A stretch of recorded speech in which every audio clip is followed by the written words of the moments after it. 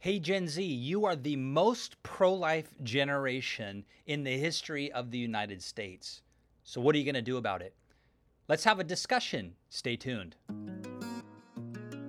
Plant a seed in my soul, water me, let it grow, strengthen me from above, staying rooted in your love. Plant a seed. Well, hey there, high school students, or rather Gen Z. Welcome back to another podcast here. Today, we're going to talk about the pro-life generation that you are. I was recently having a discussion with somebody about the fact that Gen Z is the most pro-life generation in the history of the United States. And they told me, yes, they are. However, they're the least likely to get involved because they don't want to impose their morality or their views on someone else. So I thought that we should have a discussion about what being pro-life really means. Now, let's start with the fact that it is currently legal for people in the United States to abort their children. If I was going to impose my will upon them, I would stand outside the abortion clinic and push them out the door or fight them from going in. And that is simply not what anyone's doing. But I do want you to understand what's at stake. And I want to make some things clear. And so what I've done is I've pulled up a website here from the Family Research Council. And they have a little brochure here on pro-life arguments for the unbelieving world. And it's called The Best Pro-Life Arguments for Secular Audiences. And so if you scroll down in this, it can be found at frc.org. And it talks about citing the facts. And so a few things. Number one, that the baby inside the mother's womb has a separate and a distinct body from the mother. Because you've heard this, my body, my choice. That's true when it comes to your hair color, when it comes to anything else that you might do to your body, as weird or horrific as that might be. That's your body. And if you choose to desecrate your body physically on the outside, I mean, I guess that's your business, right? But here's the problem. The body inside of your body or their body is not their body. That is a separate human being with inalienable rights. And unfortunately, those rights have been taken away from the unborn since Roe v. Wade was put into law. So here's the thing. If I vote pro-life, am I imposing my will on a woman, or am I standing up for the unborn child within the womb? The answer is the latter. I'm standing for the unborn child. Think about it. If there was a prison in a jail or whatever, and there's inmates, and the prison says, we're going to knock down the prison. Okay, at first everybody would be like, oh, okay, I guess you're going to rebuild the prison. But let's say they were going to knock down this prison. It's old, and they're going to rebuild it. But what they don't tell you is they're going to knock it down with everyone inside. Would you then become an advocate for the people inside? What if their argument was simply, it's our prison, our property, our choice. Like, we can do with it as we please. And you would say, well, yes, you can do with it as you please. However, you've got to take everyone out of the prison first. You can't just go knocking down the prison with everybody inside of it. You've got to free them first, or put them in another prison, or whatever the case may be, depending on how much time they've served, or whatever, okay? That's a whole nother argument for another day.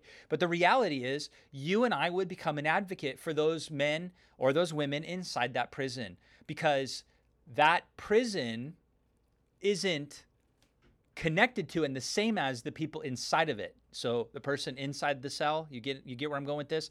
So the baby within the womb is unique. It has its own DNA. That child has its own DNA, own hair color, own eye color, unique fingerprints. We just heard Seth Gruber say recently at our church, and this is true, you knew this, but it has its own 10 fingers, 10 toes, and separate genitalia, right? Are we supposed to believe that a mom has 20 fingers, 20 toes, and two genders?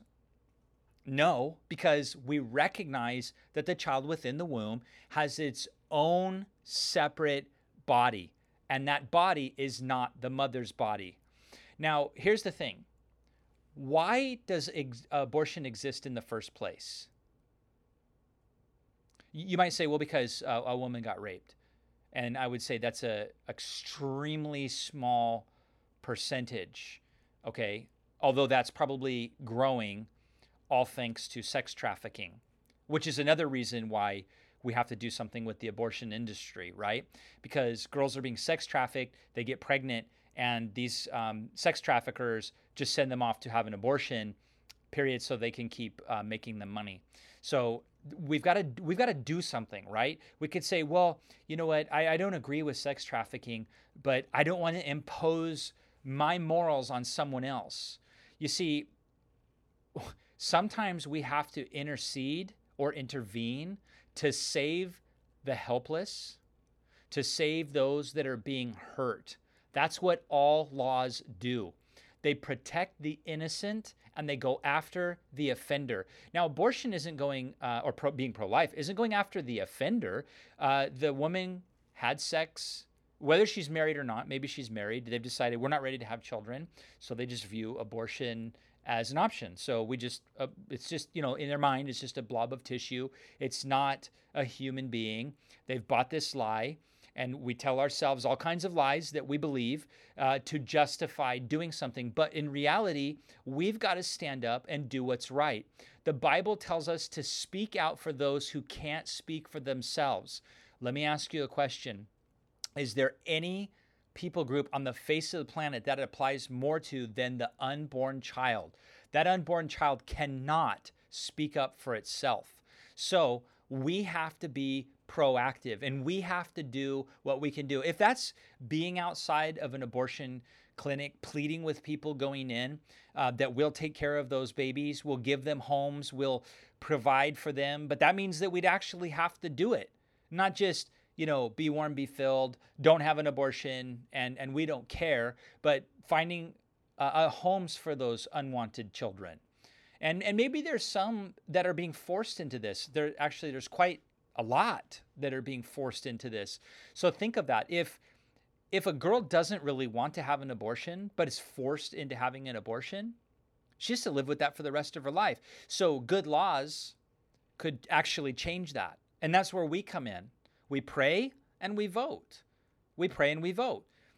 And we just covered this recently in the high school ministry, that voting is not a sin and it's not unbiblical. And also, I don't think that it's my salvation card. I don't think that it's anything more than what it is. It's me making my voice heard in this country. Remember that Abraham Lincoln said that this country and its government is supposed to be a government of the people, by the people, and for the people.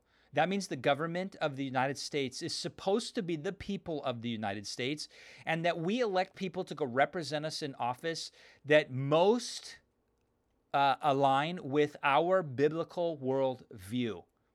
And there's a trinity of voting that our pastor has brought up in the past. I think it's amazing. And it's voting pro-life, it's voting pro-marriage, and it's voting pro-Israel. And so you look at candidates and you see where they stand on those issues. Now, maybe you're not old enough to vote yet. What can you do? Well, you can pray. You can pray, and you can make your friends aware of the fact that life in the womb is actually a life. You can equip yourself. There's a lot of great resources out there that you can find. And so you can go to Family Research Council. You can go to Seth Gruber's website. There's tons. And so you find them and you equip yourself and you talk to your friends about the unborn child. And you talk to your friends about abstinence, and you yourself remain abstinent. I just read a stat today that teens within the church are more likely to have sex out of marriage than the unbelieving world. That, if that's true, that is staggering and sad. So what leads to that? It's a desire to have something that we shouldn't have until we're married. God made sex, and sex is amazing within marriage. It's like fire in the fireplace is great. Fire on your grill is great. Fire in your kitchen under the pots on your stove is awesome. But fire in a carpet's bad. right? Fire burning down your house, bad. Fire in the engine of your car, great, it gets you around the town. Fire on the seats of your car, bad, you get burned. And that's sex outside of marriage in any way, shape, or form.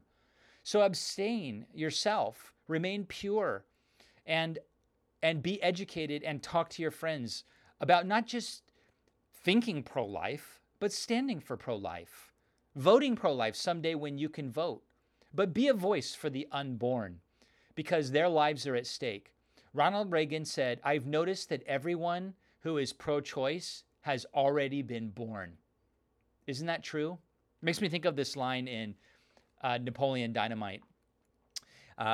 Kip, the brother of Napoleon Dynamite's at home, and this girl comes to the door, and she says something to Kip about college. She's trying to earn her way to college, and so she's trying to sell stuff. And Kip says, your mom goes to college. Think about this. Your mom was pro-life. Isn't that true?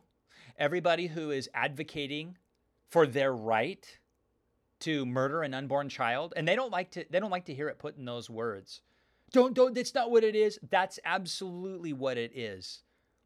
If you've never seen pictures of an aborted child, that's absolutely what it is. It's ripping its arms and legs off of its body or jamming scissors into the back of the baby's head to kill it before it exits the birth canal. Because they don't view that child as a child or a human being until it comes out of the birth canal. Like the birth canal is this magic tunnel of wonders that you get personhood once you travel through it. Well, then that means everybody that was born of a C-section isn't really a human.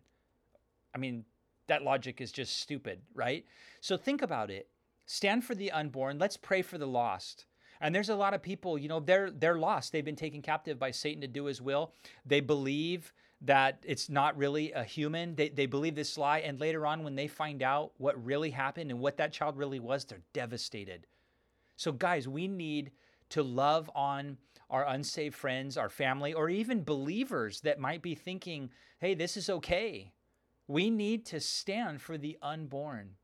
So listen, do your part, get educated, and be a voice. God bless you guys. We'll see you here next time at Grounded Podcasts. Plant a seed